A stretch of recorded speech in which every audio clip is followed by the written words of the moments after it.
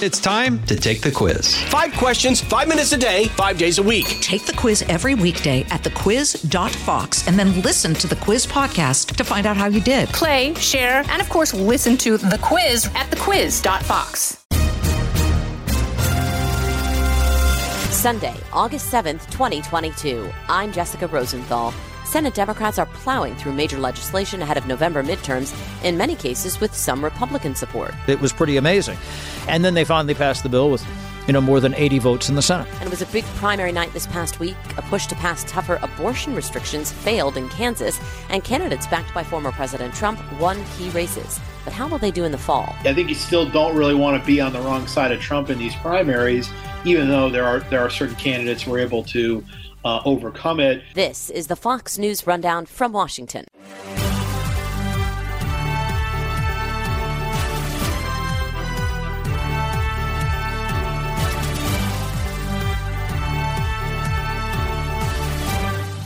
This week, Senate Democrats pushed key pieces of legislation through or announced they'd reached a deal among themselves on legislation, like the spending bill, which they call the Inflation Reduction Act. This is a very, very, very big deal. But when Majority Leader Chuck Schumer was pushed on whether this was the time for a nearly $740 billion spending bill, given inflation, he pushed back. You're cutting prescription drug costs. We're cutting energy costs. And we are actually increasing. We're spending $300 billion on reducing the deficit. So it's as plain as the nose on your face that this will reduce inflation. Republicans like South Dakota Senator John Thune disagreed, to say the least. If you're worried about inflation, if you're worried about gas prices, if you're worried about the economy generally, I think this is just a really bad bill. But some Republicans did sign on to the CHIPS Act, which includes spending billions in an effort to incentivize chip or semiconductor manufacturing here in the U.S.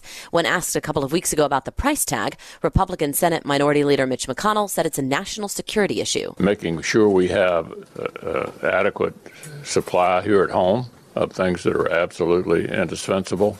I wish that were inexpensive, but in this particular situation, it's not. And then after a lot of back and forth and emotional press conferences, the PACT Act passed, the Promise to Address Comprehensive Toxics Act, which is meant to reduce the burden of proof for service members and veterans who were exposed to chemicals from burn pits while fighting in Afghanistan and Iraq.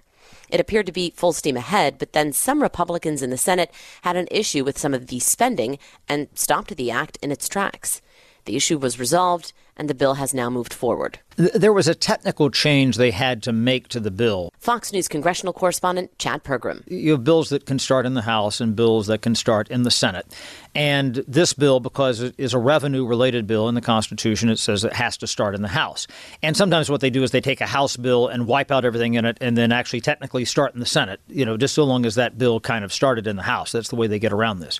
But they had what they call here on Capitol Hill a blue slip issue because it did not comport with the Constitution. So they had to go back and do it again. And this is where you had these Republican senators, Ted Cruz, Pat Toomey from Pennsylvania, saying, wait a minute, you're moving how the money is being spent here. Now, there's two types of spending in Washington. There is something called discretionary spending, and there's something called mandatory spending. And so mandatory is something that's already on automatic pilot. Social Security, Medicare, Medicaid, Congress passed laws years ago that said, OK, we're going to spend this no matter what. We don't allocate for this each year. And that's essentially what they wanted. At least people like Toomey and Cruz and others wanted this so that this bill could not be any of this money could be moved around. So if you put some of it on the discretionary side of the ledger, then they say, wait a minute, they may not get all of this money. It might be used for other things. And so when they went back to try to retool this bill, you have to overcome a filibuster. You need 60 yeas. And suddenly the number dropped down to the mid-50s. And so the bill was stuck. And that's what lit up Jon Stewart and many Democrats. And frankly, a lot of Republicans felt that they looked like they had egg on their faces. Some people thought that this was kind of a retaliation vote to Democrats as soon as they passed the bill for chips and semiconductors to go back and say, oh, we're going to, deal with this deal for reconciliation, the so-called Manchin bill, the Inflation Reduction Act. And so some people thought that this was really just, political dirty pool by the Republicans. Jon Stewart, as you say, conducted one of the most profane news conferences I have ever heard on the Capitol grounds, and he later apologized because he was just seething mad. I mean, steam was coming out of his ears. It was pretty amazing. And then they finally passed the bill with, more than 80 votes in the Senate.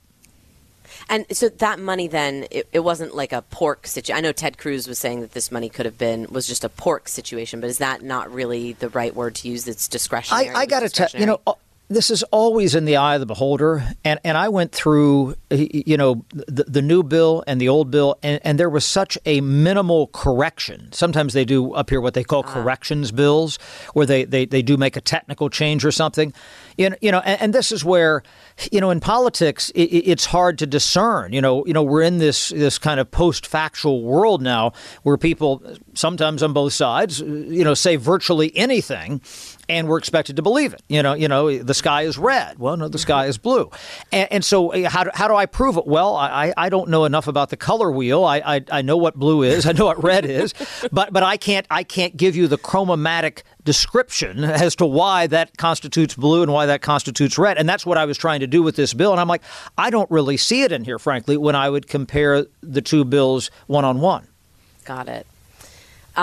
There is some worry that it's going to take a little bit of time before that actually takes effect, though, right? I mean, that's what happens with a lot of legislation, right?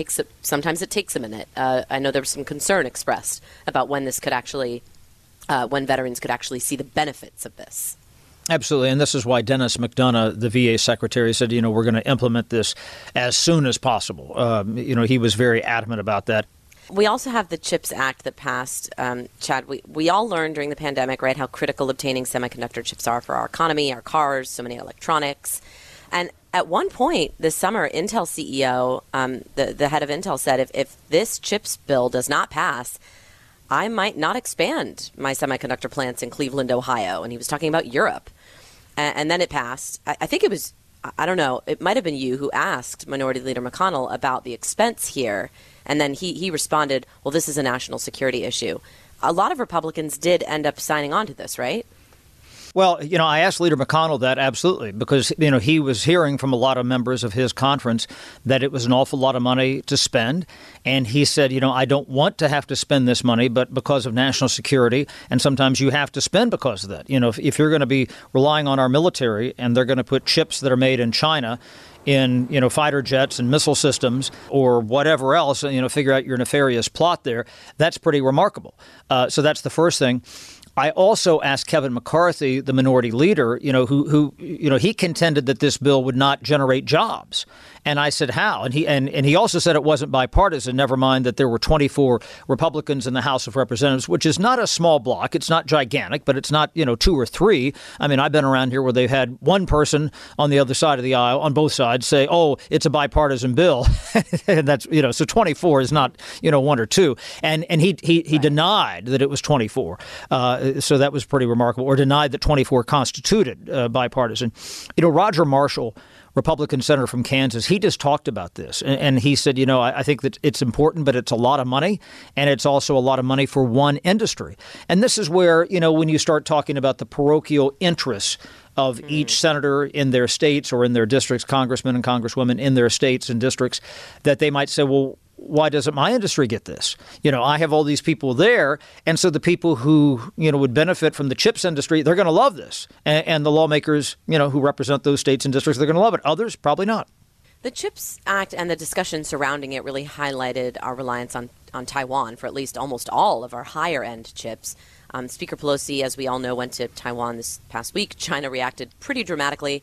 But in the background of all of that, we know that Speaker Pelosi's been criticized over, delays maybe is the best word, in proposing a ban on lawmakers participating in stock trading as her husband closed out his call options on NVIDIA, which is a chip-making company. And that happened before the CHIPS Act passed. What did you hear about all of this, Chad? Well, there's going to be at some point a vote, and she's committed to that in the House of Representatives, kind of tightening up stock trading or putting things in blind trust for members, their spouses, and also for, chiefs of staff or certain high-level staff around here. This has been an issue for a while now. One of the questions, they have something here that was passed in Congress about a decade ago called the Stock Act, which basically said you can't use, quote, insider information that you get here on Capitol Hill, to apply to your stock trades. Now, that's kind of vague because if you have somebody who their job is, they are a legislative director, they've worked on the Hill for a while, they kind of understand this bill is probably going to come up, this bill is not, is that using insider information or is that just using your job? You're not even involved in the particular issue. You just know the general dynamics of the building and what's going to, pass and what's going to fail because that's your day job. How do you use that? So some people think, well, maybe we should tighten that up a little bit more. Mm-hmm. And if nothing else, it's good public relations. Again, I asked Kevin McCarthy, who was critical of Speaker Pelosi, saying, I can't believe that he does not talk to, Speaker Pelosi does not talk with her spouse about legislation back home. And I asked him, I said, will you commit, right now, say if you become Speaker in 2023, will you not discuss legislation with your spouse? And he would not do that. Interesting. Let's talk about the spending bill. We got a statement heading into the weekend from Arizona Senator Kyrsten Sinema saying she is on board with what they are calling the Inflation Reduction Act. And that happened after West Virginia Senator Joe Manchin said he was on board. We knew with the earlier discussions about the broader Build Back Better thing that Sinema had been concerned about corporate taxes. But this carried interest tax that would have raised money that would have raised, I guess, cash on money managers. That's being removed for her, it sounds like. Yes, exactly. How is this? How is this bill relating to climate programs and Medicare? How, if it passes, how are we paying for it? Well, a couple of ways. First of all, these ideas of these new taxes and enhanced IRS enforcement. One person's tax increase is another's IRS enhanced enforcement. So there's going to be well over $200 billion here in revenue that's coming in from saying, okay, we're closing loopholes. And again, what somebody else calls a loophole is something that says, well, this is a legitimate tax shelter. This is a legitimate tax break for my business or industry or whatever. So again, back to the eye of the beholder.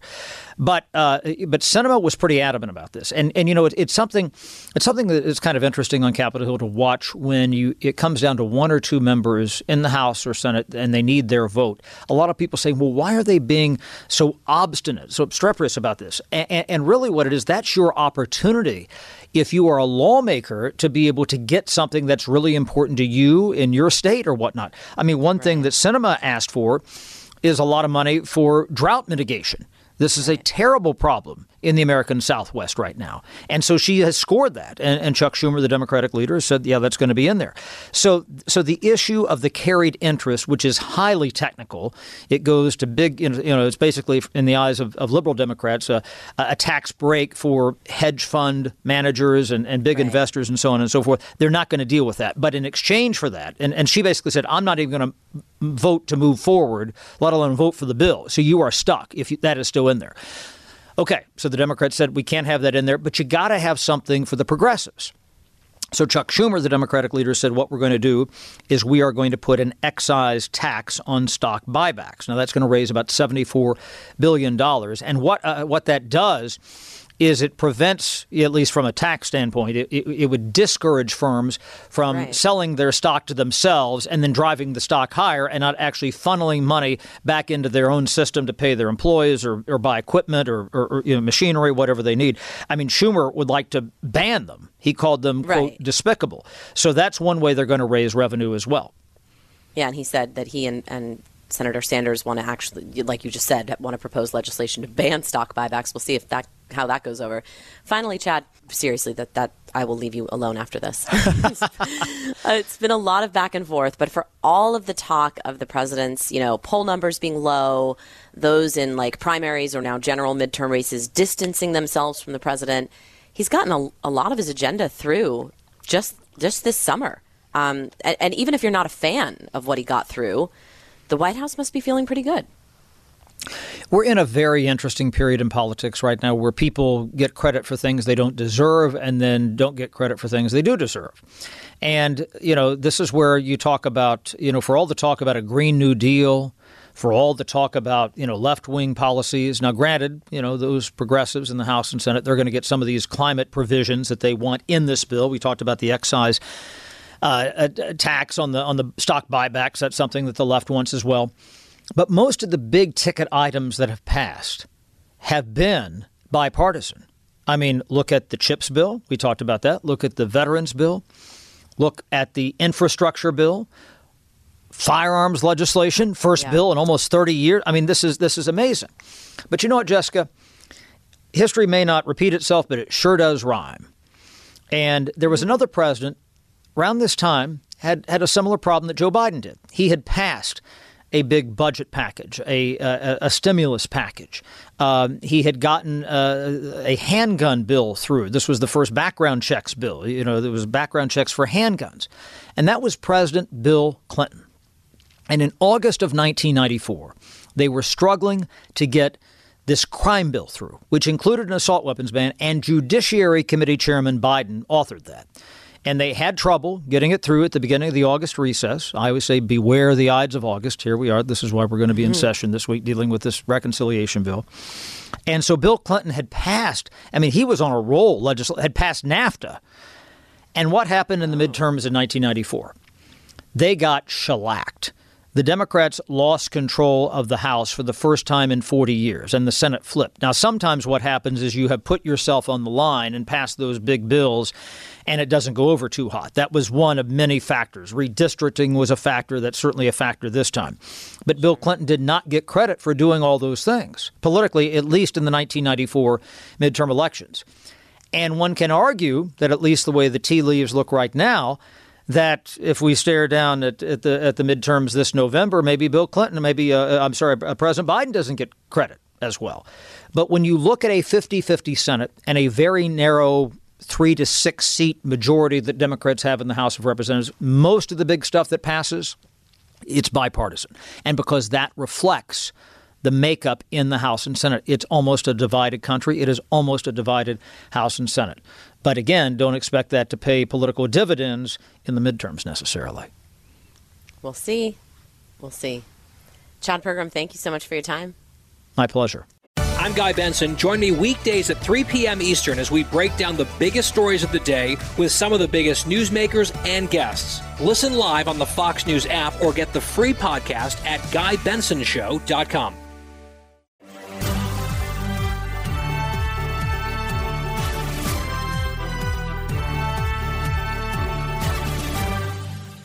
August is chock full of primary Tuesdays, and this Tuesday there are races in Connecticut, Vermont, Wisconsin, and Minnesota. The following week there are primaries in Alaska and Wyoming. In Alaska, it's not just a primary. There's a race to see who will represent the late Congressman Don Young's district, and former Governor Sarah Palin leads the pack there. In Wyoming, Congresswoman Liz Cheney told Fox News Sunday recently she's prepared to lose her Republican primary over her decision to participate in the January 6th Congressional Select Committee. Given the choice between maintaining my seat in the House of Representatives on the one hand, or ensuring the survival of our constitutional republic and ensuring the American people know the truth about Donald Trump, I will choose the Constitution and the truth every day of the week and twice on Sunday. Last week's primaries kicked off the month with races in 5 states, including the purple state of Arizona, where Democratic incumbent Senator Mark Kelly is considered vulnerable.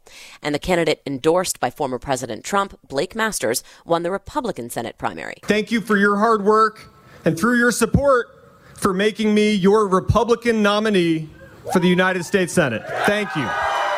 In Missouri, some Republicans worried former Governor Eric Greitens would be the nominee after several weeks of high poll numbers. But after Trump endorsed simply Eric in the primaries, meaning both Greitens and Attorney General Eric Schmitt, who'd started to lead in polling anyway, pulled it out. Tonight, the Republican voters of Missouri have spoken, and I am honored to be your nominee for the United States Senate. In the state of Kansas, a red state that went for Trump over President Biden by nearly 15 points, an amendment to remove abortion protections from the Constitution failed. If it had passed, it would have given the Republican-led legislature the ability to pass new restrictions. The legislature actually put this on the ballot in hopes that the voters would essentially kind of push back against the Kansas Supreme Court's interpretation of the state constitution. Kyle Kondik is the managing editor at Sabatos Crystal Ball at the University of Virginia's Center for Politics. You know, you're probably going to see a ballot issue like this in Michigan this November. You're probably going to see it in other states. You will see it in other states this fall, but also going forward here. So that to me was notable, of course, since the Dobbs decision doing away with Roe v. Wade. I mean, it's one of the biggest Supreme Court decisions of all time. or at least of our lifetimes. And so on an issue that many people feel very passionately about, on an issue that I think public opinion can be kind of mixed on, but is generally more on sort of the pro-choice side. And I think the results in Kansas kind of reflected that. So to me, that was the biggest deal, even though we're talking about primaries and it wasn't actually a primary election. Yeah, Kyle, does it matter for November as Republicans run and Democrats? We see the polling; they're more motivated by things like that, right? They're more motivated after Roe. We've seen that polling. We've seen some counter polling as well that maybe they're not as motivated to vote. But I don't know if that's an outlier, that Washington Post poll. But when you see that, as you called it, a center-right state voted the way they did on abortion, do other politicians in other places note that? Does it matter, or does it really just depend on what state you're in, what district you are in? I think that people on both sides of the aisle should take notice of it. I think particularly, Republicans have gone, they've gone beyond the sort of traditional Republican positioning on abortion that don't support abortion but do support certain exceptions for abortion. I think many Republicans have gone further than that, not having exceptions for rape and incest and even the health of the mother. And those positions can be hard to defend, I think. And again, I think Republicans would like to, ask Democrats, what limits do they support on abortion? Because the public generally does support at least some limits on abortion.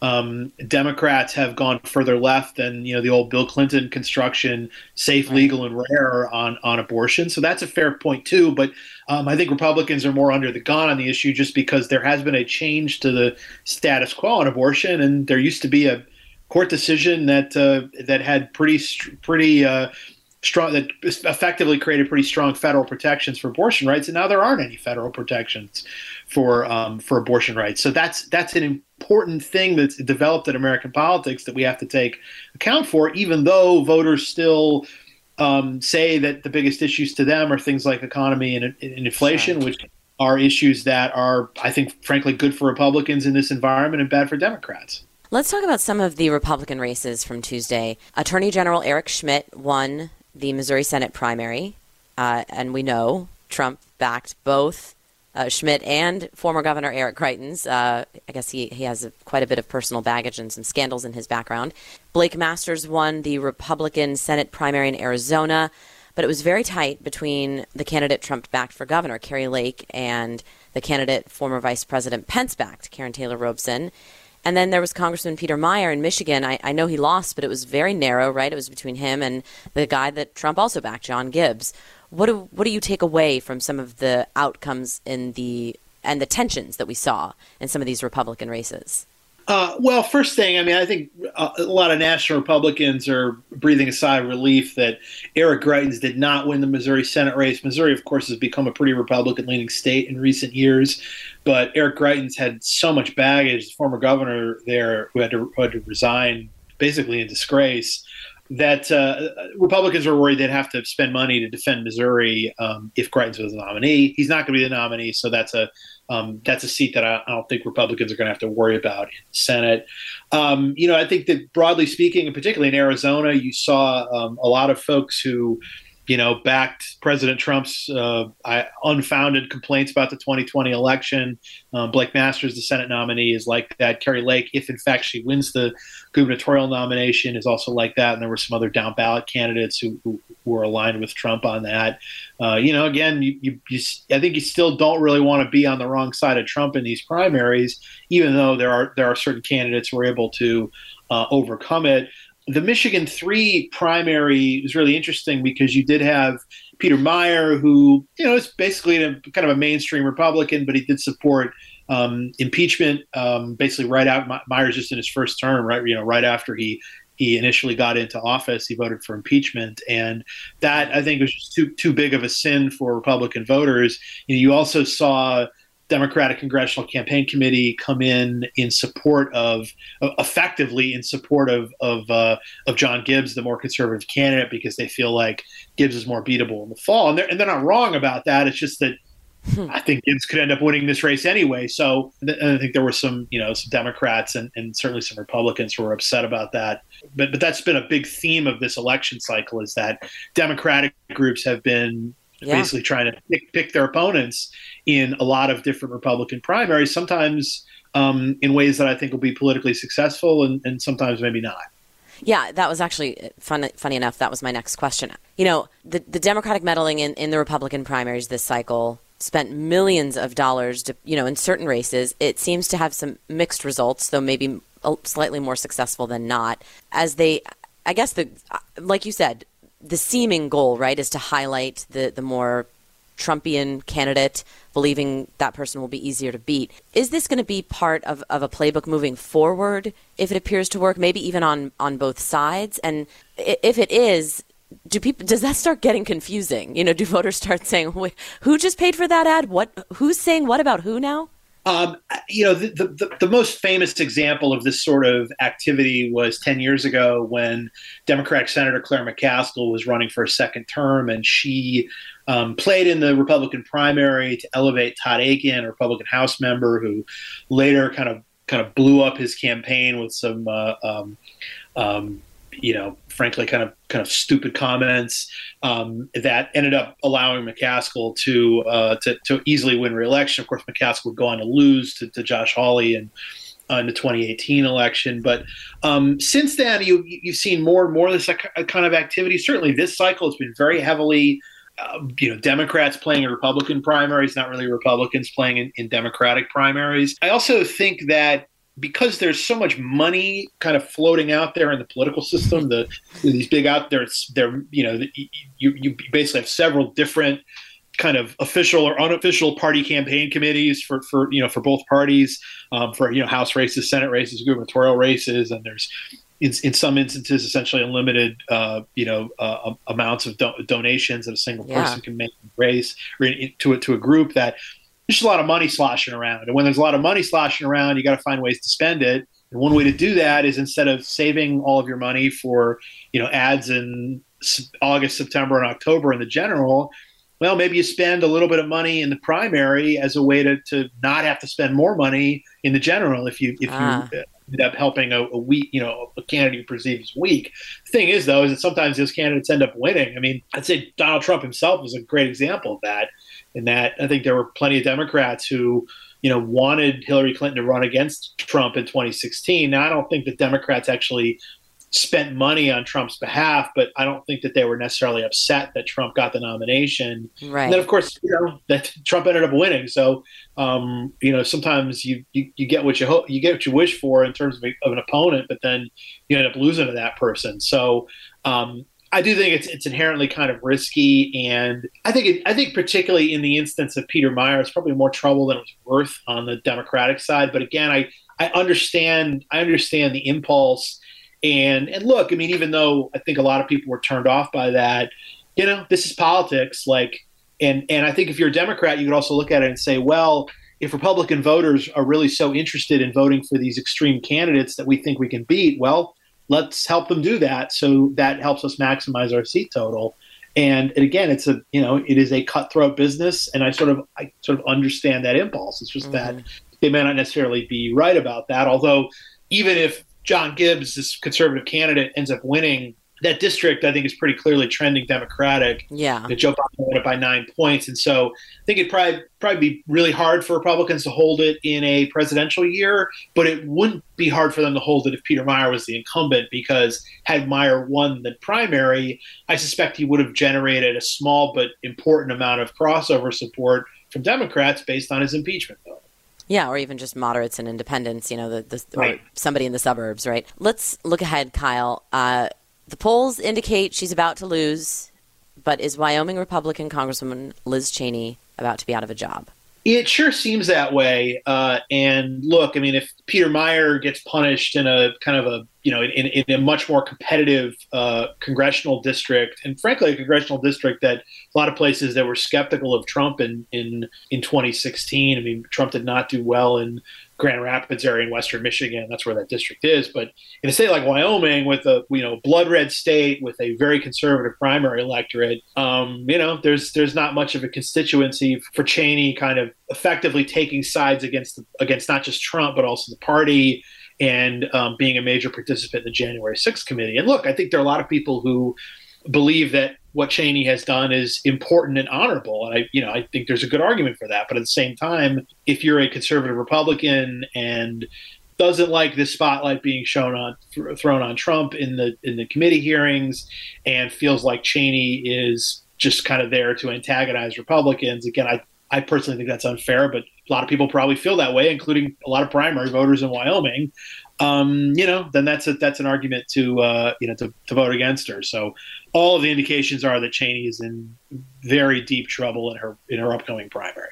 Let's talk about Alaska. They're also having a race on that same day, and it involves a congressional seat. Sarah Palin's running for it, right? She, if I'm correct, she came out on top among 4 total candidates selected to move on in the ranked choice primary, and that happened in June.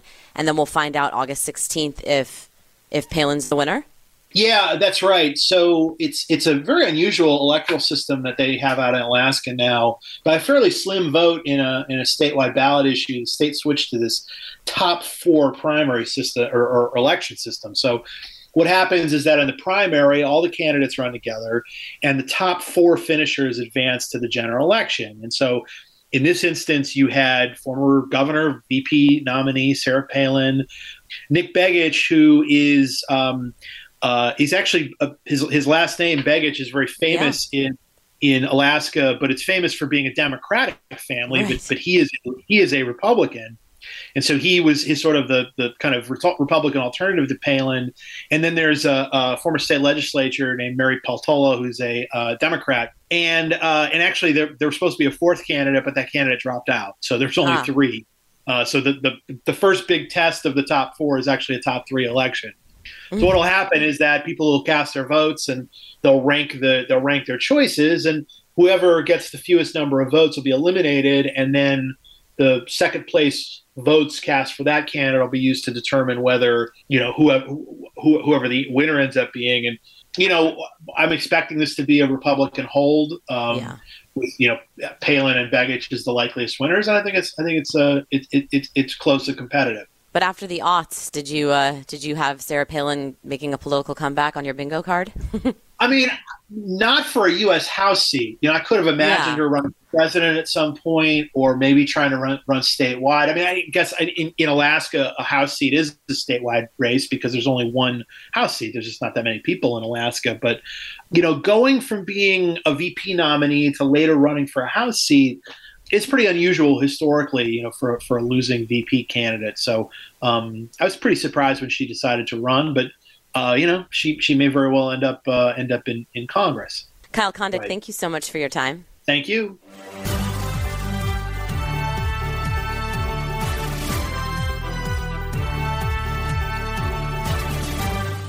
That will do it for this week's Fox News Rundown from Washington. Next week, we keep an eye on President Biden's trip to flood-ravaged eastern Kentucky and wait for him to sign the CHIPS Act and the burn pit legislation for veterans. For all of us here at Fox News Radio, thank you for listening. I'm Jessica Rosenthal from Washington. Pull up a chair and join me, Rachel Campos Duffy. And me, former U.S. Congressman Sean Duffy, as we share our perspective on the discussions happening at kitchen tables across America. Download From the Kitchen Table, The Duffys, at foxnewspodcasts.com or wherever you download podcasts.